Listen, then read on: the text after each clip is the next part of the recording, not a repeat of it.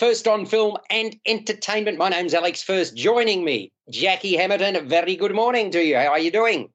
Good morning, Alex listeners. Great, thank you. And thanks for having me. Gregory King, come on down. How are you doing? I'm good, thanks. How is everyone else? Excellent. And Peter Krause, the recalcitrant. I love that title, my middle name. Hi, everyone. G'day. Now, it's Melbourne Cup weekend, if you like, or the weekend before Melbourne Cup. I've got to ask a question with regards to all the floods, and now this weekend we've heard that TT Line, which ships horses across the ditch, no, it's not the ditch, it's from Tassie across to us and elsewhere, they're no longer going to be carting horses around, which is causing all sorts of problems and so on. Any of you even vaguely interested in the Melbourne Cup? Jackie, are you an equine person? I was a little worried about how the rain would affect the roses. Does that show an interest? It does, absolutely. Well, I'm presuming the roses will be blooming, dare I say. Except for this downpour, the downpours and the constant rain we've been having might affect the blooms, the blossoms. There we go. And Greg and Peter, Peter, you don't even know how to spell the word sport, do you? Let's be honest. Look, I just don't like horsing around. Thank you very much. And Greg King, any vague interest?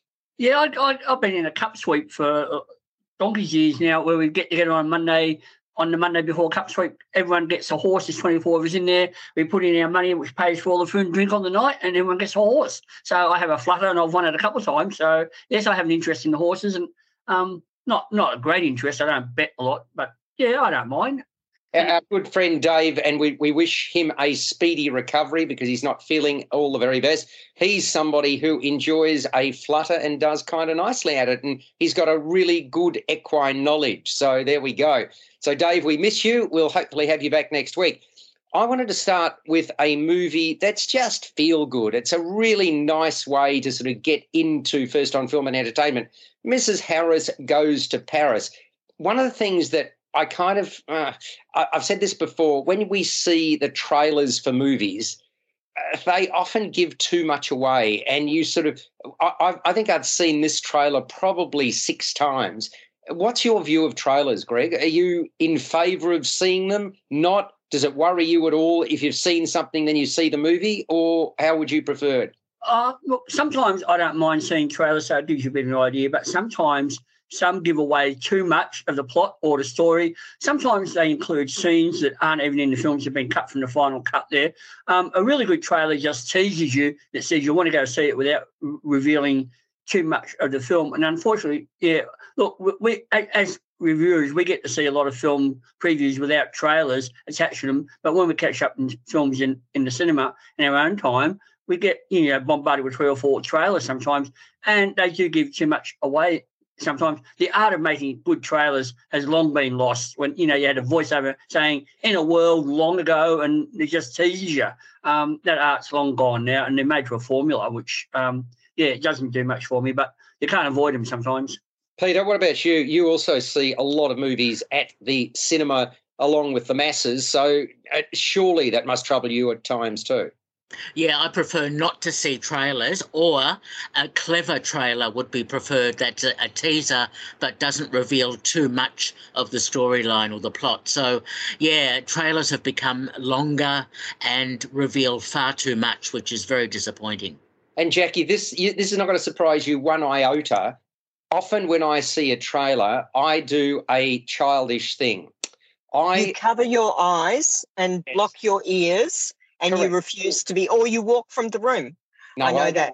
I don't walk from the room. I do what you just said prior to that. And I'm fine. And I actually hum to myself. I go, and I mean, because it's wonderful for the people around you, Alex. I mean, we're on a roll here. I mean, I completely agree with the others. I actually don't mind seeing a trailer and checking that I might be interested or not interested, because a title doesn't always give away what kind of genre, for example, it might be as to whether it might interest the audience. But definitely it is my pet hate where the entire film and sometimes even the ending and big plot points are given away in a trailer. My pet hate. Well, apart from people eating popcorn noisily behind me. Oh, yes. In fact, I was at a theatrical production a couple of nights ago, and behind me, I reckon it was the noisiest chip packet that I've ever heard scrunched. And it just went on and on.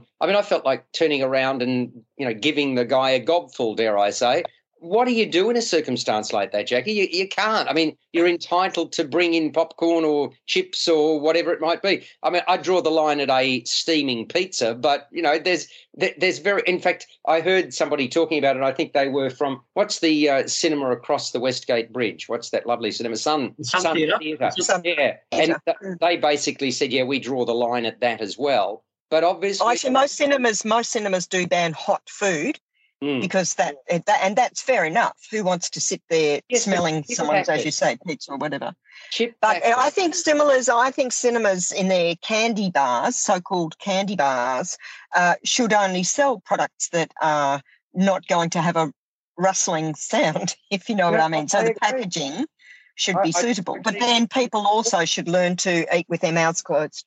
Well, okay, but I mean, obviously they make money. They make a lot of money out of popcorn. So they'd jack up if that was ever brought into effect, Peter, wouldn't it? Oh, the popcorn's fine, but it's the people who can't close their mouths when they're chewing.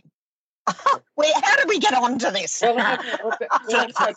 me, there is something far more annoying than any of that. Yes, and for me, people leave their mobile phones on, and they text, and the bright lights just put you off. And if you dare call them out, some of them are offended that you dare say something. Peter? Yep. That's exactly right. That and people who chat away during the film. And you have to say something because it's just ludicrous that people use the cinema as their own social event rather than paying attention to the film.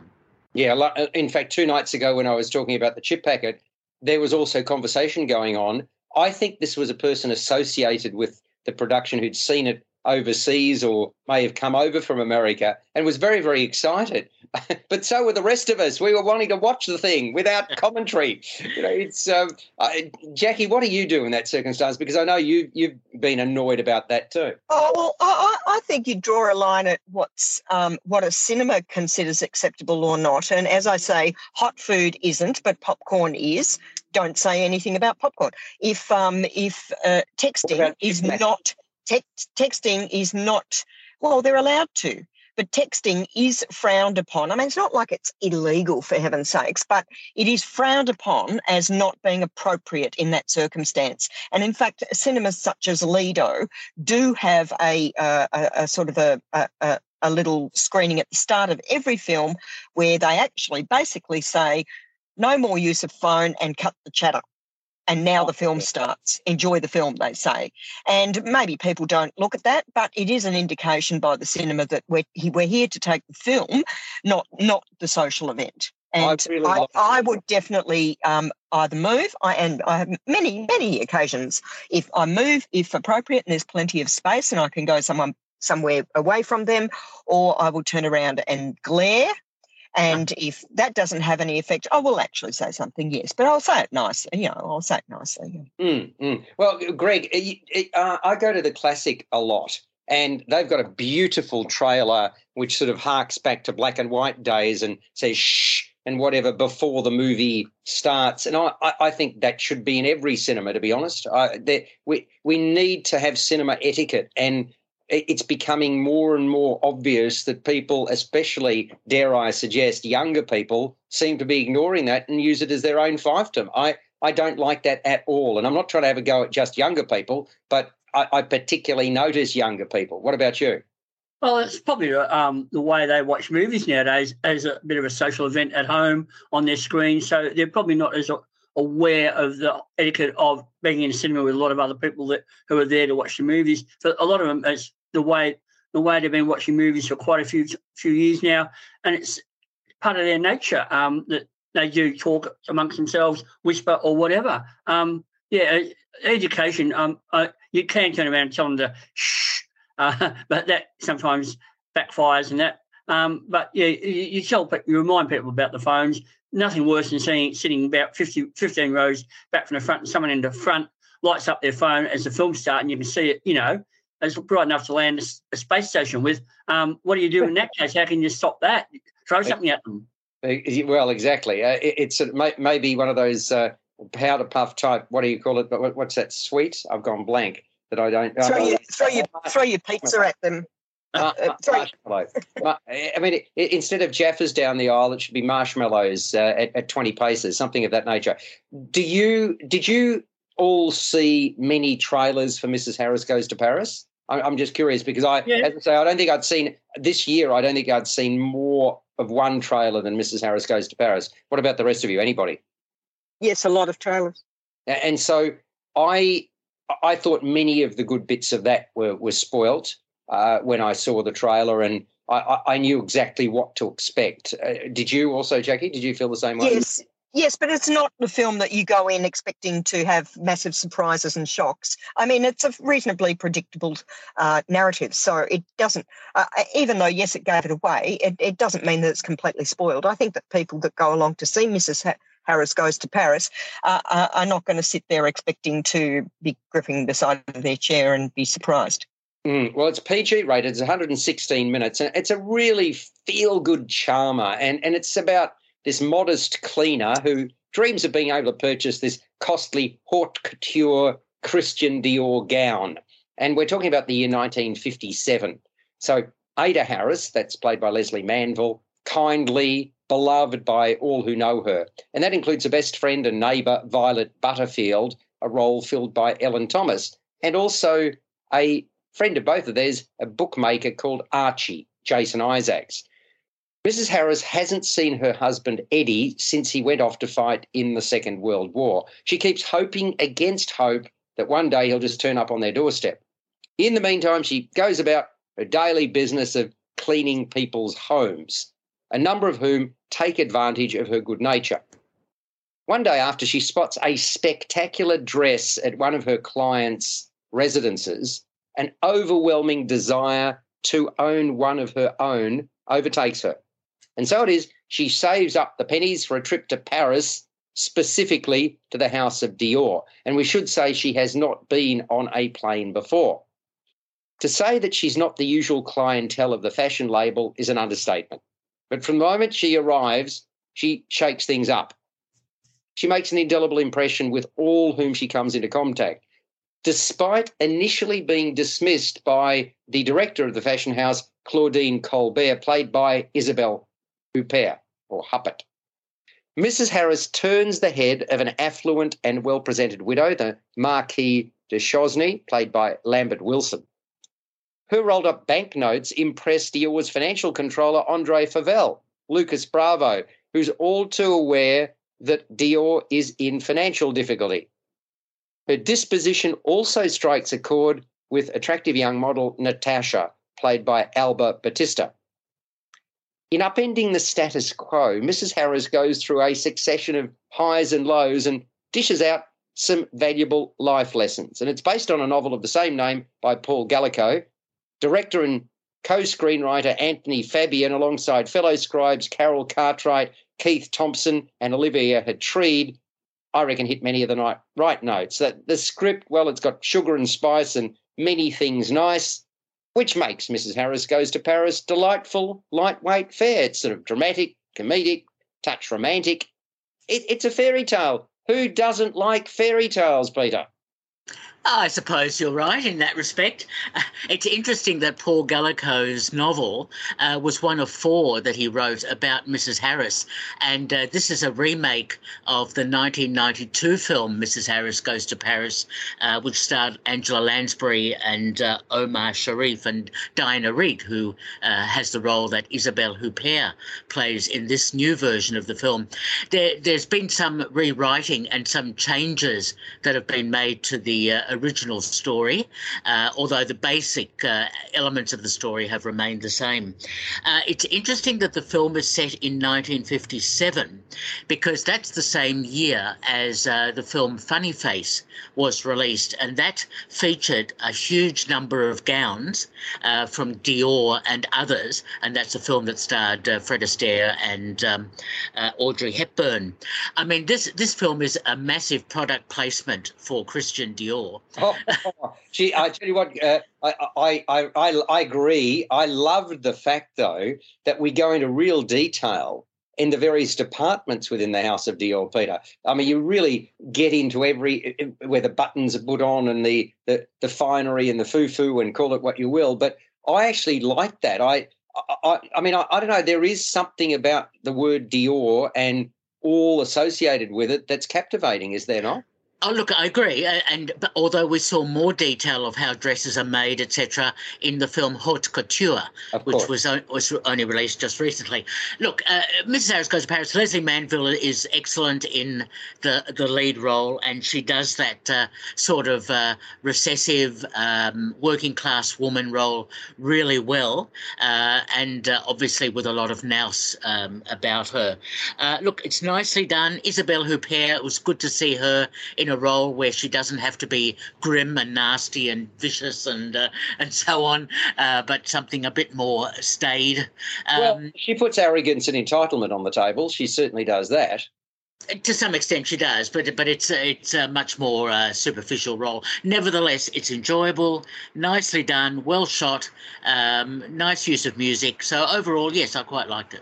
Yeah, and look, I've got to say that Lambert Wilson is debonair as the Marquis. I thought that was a really pleasant role as well. And I love the roguish charm that characterises Jason Isaac's performance, Jackie. I thought he was terrific in that role as well. So did you enjoy Mrs. Harris Goes to Paris? I enjoyed it very much, Alex, but not so much the secondary characters. I didn't think that they... So I think Mrs. Harris herself in the title role really did stand out. She was the one that you'll remember about this film. She's a great character, and she's got both the cheeky, that kind of really cheeky charm that we really liked, but also a lot of gumption in her. You know, she's willing to stand up and say things, and her language was exquisite. You'll be a right, Charlie, and all of this was really, really quite beautiful. It was nicely written in that sense. And I think there's really a good place in cinema for such an uplifting film. It doesn't need, not every film needs to be deep and meaningful. It can just be a feel-good film. You know, it's got the yearnings and the aspirations in there, and just I saw it as a romantic fantasy rather than a fairy tale. It really is a fantasy of her arrival in Paris and how she goes about getting what her dream is. The fashion parade at Dior really was the highlight, though, wasn't it? Seeing those girls swirl in those dresses, and she's sitting there in the front row. I thought that was exquisite. Of course you did. Look, Leslie Manville, it really is just so warm and feisty at the same time. Love that. I mean, one of the model that we spoke about, she was a lovely young lady, Alba Batista, and she modelled the gowns beautifully. But I must admit, I did like the parade as well, Jackie. I've got to say, I was invited not so long ago, before COVID, to a Maya fashion event. Have you attended many of these things? You know, the ritzy things that go on in Melbourne and elsewhere around the world, New York, Paris, etc. Have you attended those? Oh, in Melbourne, I've been to a couple going way back, but not in recent times. But yeah, It's an interesting experience for us who are very fortunate to be invited to many movie previews and theatre previews, etc., etc. It's got a characteristic all its own in terms of where you sit, and the one that I attended certainly had the champagne and the preparation and all of that sort of stuff, and you do feel like a bit of King Muck going along to one of these things, and I kind of related from that perspective, but I loved the fact that it was like duck out of water, and that's what obviously makes a film like Mrs. Harris Goes to Paris, Greg. Yes, it is a charming little film, as you've all said there. And Leslie Manville is a standout there as the optimistic dreamer cleaning woman there, who's described as the soul of discretion by some of her clients, who still manage to take advantage of her sometimes. And when she goes to Paris, she shakes things up, as you said there, and changes the way Dior does their business model there. I like the fact that when she arrives in Paris, it's not the picturesque postcard Paris that we're all used to. The streets are all washed in garbage due to a workers' strike there, and you can almost smell the rubbish coming up the streets there as they walk around there. I did like Lambert Wilson as the amiable Marquis there, who has a bit of a smile on his face, charming manner there. Isabelle Huppert as the overly officious and arrogant receptionist at Dior there. Lucas Bravo as the young man there. That really nicely drawn characters there. But the costumes are one of the highlights of the films there. Superb costumes, as you've all mentioned, the fashion parade there. And I like the fact you get to go into some of the detail of the care and the detail that goes into making their fabulous haute couture gowns there. This is a bit of a change of pace for Paul Gallico, who wrote the novel, but he's best known for writing The Poseidon Adventure. Ah, yes, very well picked up. Excellent. Greg, the cinematography was lovely too. Felix Wiedemann is responsible. I thought the score by Raoul Jones enhanced the offering as well. So it's a very well put together package, isn't it? I think it's going to win it's going to attract plaudits from an audience looking for easygoing entertainment, because this is good old-fashioned entertainment, isn't it, Greg? That is indeed, yeah, very charming little film. Yeah, terrific. So, look, let's start off with your good self, if you don't mind, with a score. As I said to you, PG rated. It's 116 minutes. It's called Mrs. Harris Goes to Paris. What are you giving it, Greg? I like the rhyme of the title, but look, I really like this. I'm going to give it 7.5 to 8. Mm-hmm. Terrific. What about you, Jackie? Not quite so high. I did really enjoy it, but you know, it's just a gentle romantic fantasy, as I said. I'm giving it a 6.5 to a 7. Mm-hmm. And Peter Krause? Yes, I quite enjoyed it too, although it's 25 minutes longer than the original version of the story in 1992. But, yeah, I still gave it 7 out of 10. And I really enjoyed it. I thought it was a tonic, and it's going to find favour with a lot of people. I'm giving it an 8 out of 10. I think it hit the right notes, and that's the reason I'm giving it the score that I did. Now, Jackie, I know you've got to tootle off, so you're welcome to stay if you want, but if not, we will excuse you and hopefully have you back again next week. So, thank you so much, Alex. It was lovely to be a guest again. Terrific. Well, we will catch up with Jackie and hopefully Dave next Sunday on First on Film and Entertainment. In the meantime, let's talk about The Woman King, which also opened on Thursday. It's inspired by events that took place in one of the most powerful states of Africa in the 19th century.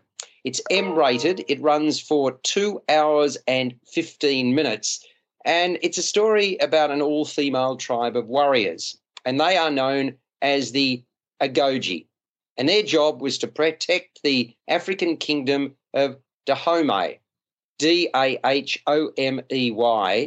They're led by a king called King Gizo, played by John Boyega. The narrative focuses primarily on a couple of figures. There's a cherubic 19-year-old recruit called Nawi, played by Thuso Mabidu, and ferocious, unyielding General Naniska, Viola Davis. So the general's weary but resolute. Her backstory, horrific. It's been an ordeal. Mind you, her teenage prodigy has hardly had it easy either. She too is determined and feisty. Trouble is that her perceived arrogance and lip could be her undoing. We learn of Agoji's dedication to the king and how others, including whites, try to take advantage of King Gizo. The stock in trade is black slaves, which General Aniska and her troops fight vehemently against. The general's stiffest adversary, with whom she has history, is a black slave trader called Oba Adi, played by Jimmy Odukoya. The Agoji, well, they're effectively freedom fighters, committed to the cause, without a romantic life and without children. In spite of that, Nawi's head is turned by a visiting Brazilian. Story is by Maria Bello and Dana Stevens. Direction from Gina Prince Bythewood, who was responsible for The Old Guard. Action aplenty in The Woman King, with the fight scenes heavily choreographed. The film's about standing up to exploitation and cruelty. And I thought Viola Davis was a serious force as the fiery leader who carries a heavy burden. Her role entails showing her strength and gradually peeling back the layers that have made her character who she is. And the other key character here, the 19-year-old recruit Nawi, is played by Thuso Mbedu, as I mentioned. She impresses as the teenager trying to make her mark. Like Davis, hers is a characterisation involving light and shade, which I think she handles adroitly. What did you think of it, Greg King? Oh, look, this is quite a bloodthirsty little trip down to 19th century Africa at the peak of the sort of colonial exploitation, slavery and all that kind of stuff there. I thought Viola Davis has a very strong presence here as the formidable warrior Meneniska, who's responsible for training a new generation of recruits and sort of readying them for battle there. The action scenes were well staged, as you said, greatly choreographed, and apparently most of it was done with practical effects rather than CGI, like a lot of the superhero movies. And it shows, I think, in the action there. I thought it was beautifully shot by Polly Morgan there that captures some of the great backgrounds of Africa there. The story was quite good. I thought it was a little bit long, though. Didn't need to be 2.25 hours long, I don't think.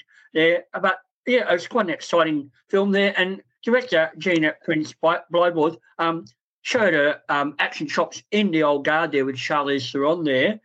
So yeah, it all works there.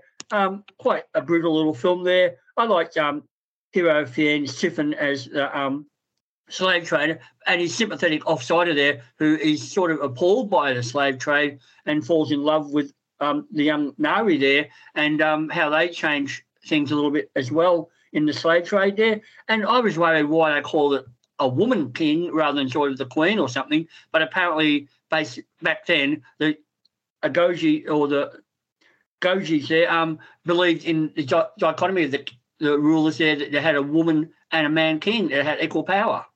Oh, okay. So yeah, I mean, so it's got a historic base to it, as I've said at the outset. So that was the reason. What about you, Peter? Did you enjoy it? I actually did very much, and it was nice to see a very strongly female action-based film. And also, sorry? I agree, yes. Yeah, and also to see it based on a real story of a kingdom, Dahomey, that did have all-female warriors.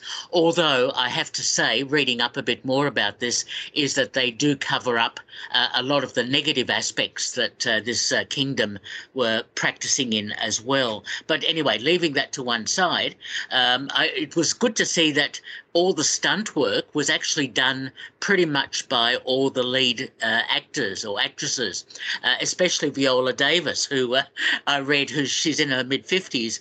She was worried that her health might not survive. She does a really good job. I mean, she really does. And she's got this ferocity of spirit too. You know, wow, you don't want to meet her in a dark alley, do you? You know, but I mean, that's a fine acting performance when you can actually say that.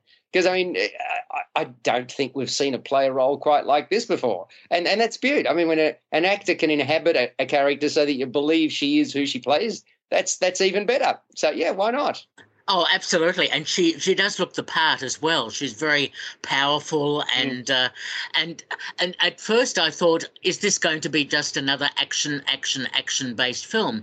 But I was really intrigued to see the way the plot developed later on, the slave trading issue that is brought up in the film, the romantic aspects, which also have colonial and cultural implications, the impact the Portuguese had on Africa and on the slave trade. So there are a number of elements to the film that justified, I thought, the running time. So I was quite impressed. Did you not think it was too long? Because I honestly did. I thought it could have been, really, 2 hours, 15 minutes. It did not need to be that long. Greg, did you think it was a little bit? I said that. I thought it was a bit too long. It didn't really need to be 2.25 hours long. And can I add the music by Terence Blanchard, who is such a great musician, adds a lot of weight to the film as well. Well, I mean, you think about this, the 19-year-old or the actress playing the 19-year-old, I think she's considerably older, but the surname being Mabedu, she straddles the indignant, the impetuous, the spirited, the emotional, the resolute. I love that about her. And she's a slightly built young woman, and yet, boy, oh boy, has she got a spirit that matches Viola Davis's. She really does. And I also liked the other support characters around the General and Nawi, the sort of loyal supporters, though, played by Sheila Atim and Lashana Lynch, the latter of whom brings warmth to her portrayal. And I really thought that the character played by Jimmy Odikoya was quite menacing as and a major thorn, obviously, in the Agoji side. That's the black slave trader. I thought he was very, very strong. The cinematography is quite evocative, isn't it? The person behind it, Polly Morgan, who did Where the Crawdads Sing.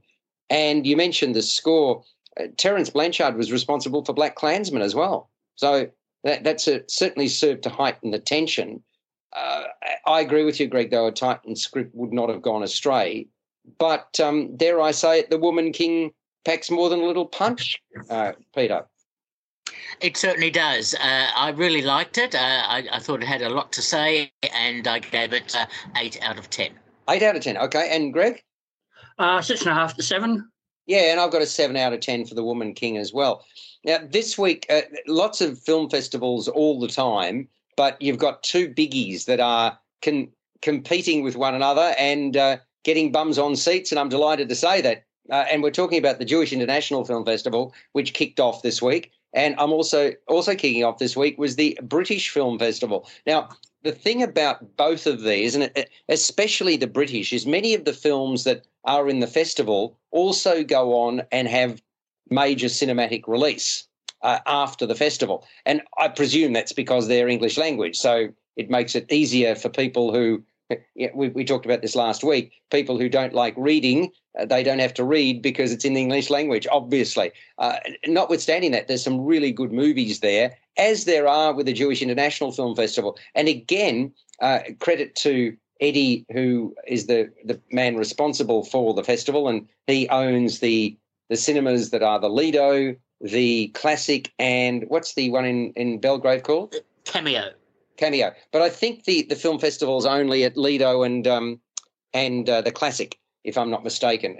That's correct. Yes, correct. Those two. But Eddie's sort of programming is always excellent, and many of his films also make it onto the screen afterwards. But both festivals last quite a distance. They're not just gone in a couple of weeks, which I'm really pleased about. So I mentioned a couple of weeks ago that I had the good fortune to see Armageddon Time, which was the opening night film, and I should say that it opens in cinemas next Thursday. So I thought we'd have a second go at it. Peter, you went to opening night, did you not?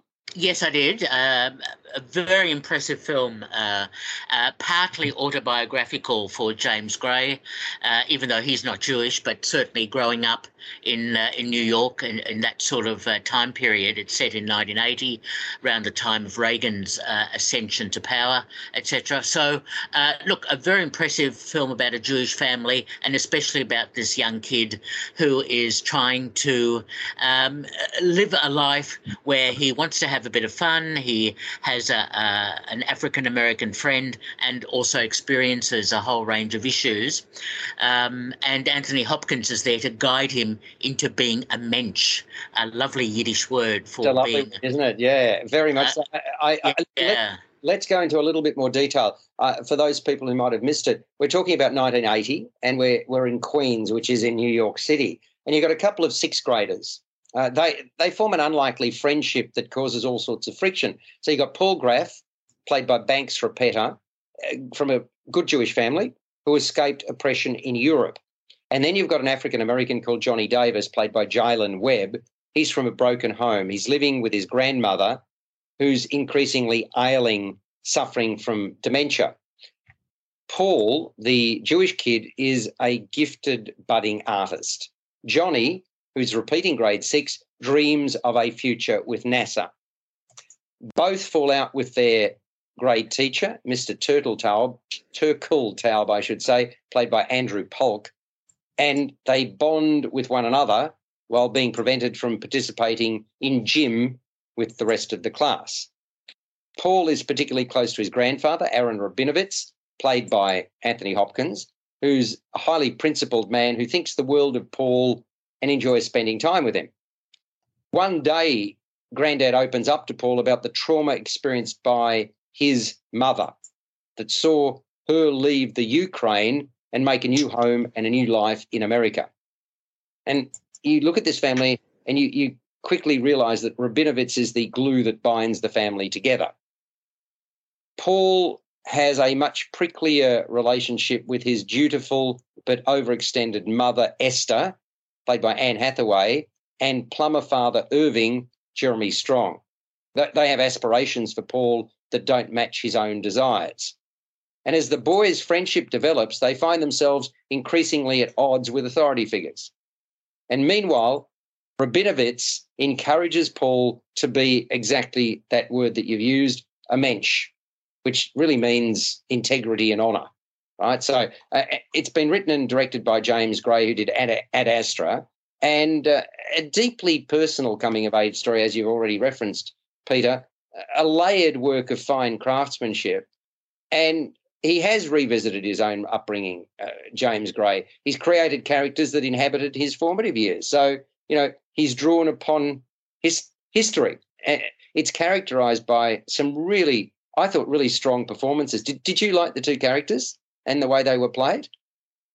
Very much so. I think the performances are superb, and it's so interesting to see the subtle politics that is woven into the storyline, and the notion that America was at a crossroads, I suppose, with Reagan being in charge and with the racial divide still being fairly strongly felt at that time as well, and just the whole notion of fitting in, as well as having friends who may or may not fit the paradigm that would be expected, perhaps of say, a Jewish family to that extent. Oh, I mean, I just felt so much for that African-American kid. Boy, oh boy. I mean, what hope does he have given what's happened to him already at a very, very young age?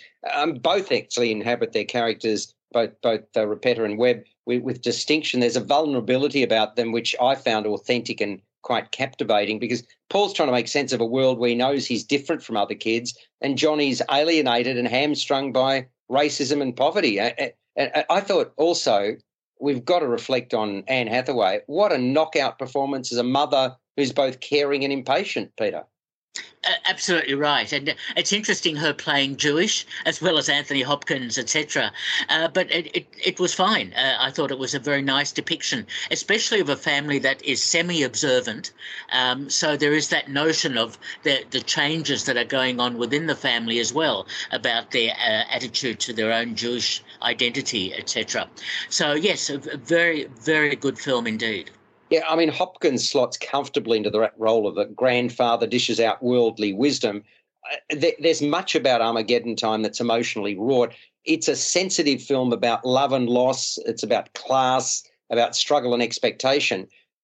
Many scenes stayed with me long after I exited the cinema. That's the sure sign of films working away at you. It's a movie that deserves to be seen and appreciated for its insight into the American dream. I mentioned I had the very good fortune. I spent a few minutes with the two stars, the two young stars of the piece, and I found them to be very engaging. I didn't know. I'll just throw this at you without giving you the answer first up. Do you know how old those kids are, or how old you think they are, Peter? No, I don't. I would have thought that the younger kid would be about 11 or 12. You're talking about the one who plays the Jewish kid? Yes. Yeah, he's actually 14. Thanks, Rebecca. Yeah, and the other, what would you have thought? Oh, maybe 15, 16? Yeah, Jalen Webb is 16. And I mean, it's fascinating. It really is. And I mean, basically they said that the director, Gray, was keen to see what they could bring to the table in their respective roles. They bonded in a very short period of time. That they only had a couple of weeks to get to know each other before filming began. And I reckon that's immediately evident by what we see on screen. Banks Rapetta grew up in the film industry. His father is a motion picture camera operator and his mother is an actor. Well, Jalen was a born entertainer. He acted in plays during his middle school years, and then he decided to transition to film during the COVID-19 quarantine period. So I asked Banks Rapetta how did he get into that sort of, how did he get that closeness to the Jewish family? And he said the dinner scenes were the ones that got him closest to what it was like being in a Jewish family. And I mean, I thought that was really interesting. He said, you know, apart from you've got the sort of casting of Anthony Hopkins and Anne Hathaway and Jeremy Strong, the quote that I'll bring to you to describe that from Banks Rapetta was, we were so comfortable with each other, we were able to be so tight and have real conversations even when we weren't filming. And that was really nice because a lot of the dinner conversations in the film were improv. There you go. So that they weren't scripted, it just happened, and they left it in the movie. And Jalen says while he's fortunate not to be able to relate firsthand to what Johnny experiences, he has family members who do. Most unfortunate. He says he talked to them before he appeared in the movie and they just told him about their experiences. They told him about how it affected them and he tried to channel that throughout those troubling scenes that we see in the movie. I'm hoping that this is going to go to a broad audience. I really sincerely hope. Obviously, you know, you've got the Jewish International Film Festival and a lot of Jewish people are going to go along and so they should. Absolutely, I would commend GIF to you. And it's playing right around Australia. So even if you're travelling interstate or whatever, please catch it and go to gif.com.au. You'll get all the details there. If you're a non-Jewish person and you don't go to GIF, you'll still be able to see it in a week's time. I hope it does well at the box office. It'll be interesting to see, Peter, because it's a very intelligent movie too. It is, definitely, and it deserves a broader audience. It's only screening once at the Jewish Film Festival. Yeah, unfortunately, we're speaking about it after opening, so people are going to now have to catch it. If they didn't catch opening night, they'll have to catch it at the cinemas from Thursday, but I hope we've said enough to encourage you to go along and see Armageddon Time. What are you going to give it out of 10, Peter? I was quite impressed by the film. I gave it 8 out of 10. I gave it an 8 out of 10 as well. So there you go. And Greg, perhaps you can, once you've seen it next week, you might be able to add your 2 penneth worth to the reviews about it next week, yeah? I might be able to do that for you, Alex. Yeah, I think it'd be really interesting to see what your views are. Now, I've seen quite a lot of theatre. Perhaps I'll start with a remarkable piece of theatre. Greg, you've seen a few one-person plays, haven't you, in your time? Probably a couple of them, but not many. Not many, okay. Increasingly I'm seeing these, and we're talking about very, very sort of long and tortured pieces often, and learning the lines and playing the way that they do is just remarkable. It's like running a couple of marathons is probably the best way I can, back to back is the way I'd probably put it. There's something that's just started, Melbourne Theatre Company's latest MTC, Girls and Boys, at Fairfax Studio Arts Centre, Melbourne. And what you have is this sharp and witty British woman unpicking her life before our eyes. What a life it's been. Included the highest of highs, the lowest of lows. She explains how she met her one true love, her husband, in a queue at an Italian airport and what came before him. Not all of it to be proud of. She speaks of his successful career, how it started, and of finding her own life's calling. Then it was she juggled her job with the couple's children, the elder a daughter and the other a son. As with all kids, they could be quite a handful. And then things changed irrevocably. If all of that sounds mundane, I assure you the play is anything but. Although, if I gave you any more detail, I'd be revealing too much. Suffice to say that Girls and Boys is bold and ferocious and funny and eye-opening. Brilliantly written by Dennis Kelly. He also wrote the book for Matilda the Musical. Did you see that? Greg, or not? No. Okay, that was brilliant. Absolutely brilliant. That won him a Tony Award. Unlike you, Alex, I probably only see about 1 or 2 plays a year at the moment because they're quite expensive. They are, no question about that. But having said that, it's interesting because Nadine, my wife, and I paid for a play at MC Showroom during the week, and it was $40 each. So it depends on the play you go along and see.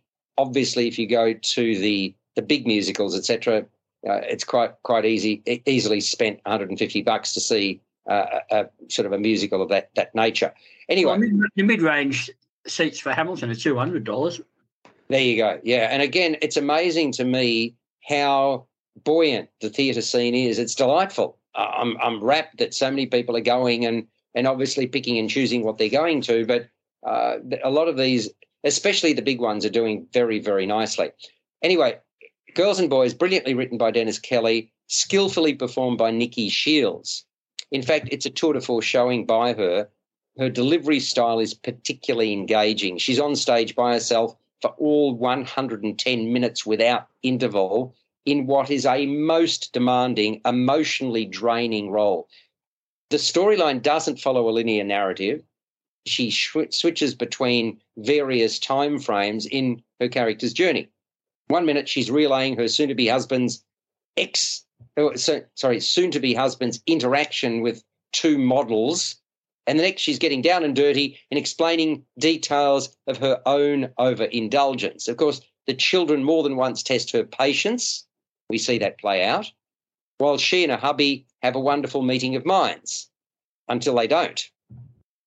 Shields shifts the mood time and again without missing a beat, always eloquent in imparting the perspective of the female protagonist. She's detailed, descriptive, emotive. At times, she's vulgar. Minimalist stage setting. All is reliant upon her superior acting acumen, which she consistently brings to the fore. On occasions, she videotapes herself interacting with others. That dialogue is projected onto a blank wall. What starts out as extremely amusing monologue becomes mighty powerful and deeply affecting. The director, Kate Champion, ensures the pacing keeps the action moving and is ever-changing. It's a very special production, this one. Really, I actually commended it to Jackie off-air as well. And it's richly compelling theatre. It really is. It's been a really strong season by MTC. I'm delighted to say that, with COVID, if you like, protocols behind us. A lot of people are really enjoying what they're seeing, and I have every reason to commend MTC for what they've done this season. We're going to see the Yvonne Goolagong-Cawley story as being the final act, shall we say, in the 2022 season. And of course, the 23 season is up there online as well. So if you want to check that out, go to mtc.com.au. Anyway, Girls and Boys is playing at Fairfax Studio Arts Centre, Melbourne. That's the intimate theatre, and it's the perfect setting for it as well. You're very, very close to the action in any seat that you have there, and this is that sort of play that you want the sort of interaction with the one-on-one interaction with the star of the show, Nikki Shields. As I say, loved her performance, thought it was brilliantly produced, brilliantly written, and skillfully directed. It's on until the 26th of November, so please go along and see Girls and Boys. I can't imagine that anybody would be disappointed in this because it is so darn good.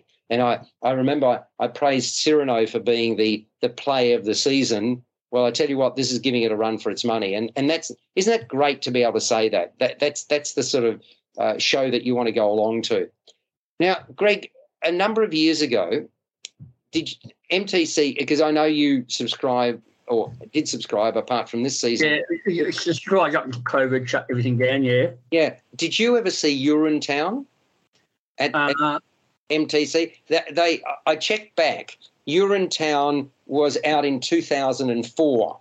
So that was at the Playhouse at the Art Centre. And it's interesting looking back. Shane Bourne, Rhonda Birchmore, Lisa McCune, Jerry McConnelly, Colette Mann. I mean, what an amazing cast, eh? Looking back. Bear in mind, this is a winner of Tony Awards for Best Original Score and Best Book of a Musical. Are you familiar with it or not, the script or not? I don't remember seeing that one. You don't remember seeing it, okay. Well, let me tell you a little bit about it. And, I mean, I'm just, again, cognizant that we want to get people along to the theatre as well as to movies. 20-year-old drought, which led to blatant exploitation of the underprivileged. That's the basis of what is a satirical musical comedy. The narrator who sets the scene is also the town's crooked cop, and he's joined by a street urchin called Little Sally. Terrible water shortages meant that it costs money to pee. Now, have you been to, and Peter, you've been to Europe as well. When you first went to Europe, did it surprise you that you had to pay to pee? It depends on which country you're in. Yes. But it was interesting in Germany at the Munich train station, you have to pay, but then you also pay for having a shower as well. So it's very well organised. Yeah, well, I mean, that's what this is all about. So, you've got this terrible water shortage, means that you have to pay to pee, and free public toilets are out of the question no matter how desperate the need. And the oppressed in the musical, Urinetown, the musical, assemble outside public amenity number 9. The harsh authority there is Penelope Pennywise, who has a handsome young assistant called Bobby Strong. And even Strong's desperate father, Joseph, can't use the facilities without coughing up. Failure to do so results in being carted away to a place called Urinetown, from which there's no return. The overlord pulling the strings, angling for even more money, there's going to be a fee increase, is the head of Urine Good Company. Yes, indeed. I like the name. Urine Good Company, Caldwell B. Cladwell. And he's a tyrant. He's very proud of the fact that he's a tyrant. He welcomes home from university his daughter, Hope, who he engages as the new fax and copy girl. Her head is turned by Bobby Strong, that's the handsome young assistant at public amenity number 9, who recognises that he needs to stand up for what is only fair and decent. And so there's revolution in the air. So this is fun, it's fanciful, it's frivolous. Beneath it, though, there is an important message about climate change. The talented 16-strong cast, they have a wow of a time with the material. It's filled with jokes and one-liners, and as the saying goes, timing's everything, which the performers nail. Of the many that stand out, a couple that I'd like to mention. Dom Hennequin is superb as the narrator and Officer Lockstock. There are 2 officers here. There's Officer Lockstock and, Greg, what's the other one? Lockstock and... Smoking Barrels? Yes, Barrel. That's it. The smoking isn't there, but there's Officer Lockstock and Barrel. So this guy's got really great stage presence and a strong singing voice. Finn Alexander really starts to assert himself when the tide turns against the corporation pulling the strings. He's the handsome young dude. And his piece de resistance comes when he literally conducts an orchestra of the disenfranchised in Act 2. Then there's the fire in the belly of a young lady called Amy McMillan. She's the young lady who can't stand idly by and let the downtrodden be walked over. Then Madison Coleman draws on her impressive set of pipes to full effect. She is the lady in charge of the facility number 9, shall we say. She's very, very strong there. I mean, there's a really good lot of talent here, and I really appreciated that that was all there. So you've got the dry humour from Chloe Haley. She's a real asset as Little Sally. And Ashley Noble brings comic sensibilities to the love-struck Officer Barrel. So some very good talent. Love the up-tempo, crowd-pleasing music. The choreography's a real winner. My only criticism concerns projections, which were barely discernible. I couldn't read some of them, right, against a clear plastic backdrop at the outset, and then a little bit further on there was only a single projection against the back wall. Again, I couldn't read it. I mean, surely that's an easy fix. Anyway, it's bright, it's breezy, it's a spoof, Urinetown. Given our energy crisis and focus on natural resources, it resonates even more strongly today than when it was conceived, and I think that's a good thing. I think it was out in 2001, so it's been 20 years on, and we're still making hay while the sun shines, or in this case, making other stuff. But anyway, it's playing at Chapel Off Chapel right now. It's a really good production. I thoroughly enjoyed it. I think people are going to love it. And it's called Urinetown the Musical. The music and lyrics are by Mark Holman. The book and lyrics are by Greg Coates. So really worth seeing. Check it out. You've got another week to see it, and go on to the Chapel Off Chapel website and book your tickets to Urinetown the Musical. Gentlemen, we have reached the end of the show, I'm afraid, so we're going to have to do it all again next week. And I invite you to join me, Greg King. Thank you very much for being part of the show. Not a problem, Alex. Enjoy Cup Day. And you too. And Peter Krause, you're not going to back a nag, are you? No, but I backed the film Karaoke, which is playing at the Jewish Film Festival. Ah, very good. Good man. We will speak next week. And, folks, be good to one another. We'll catch you on First on Film and Entertainment next time around.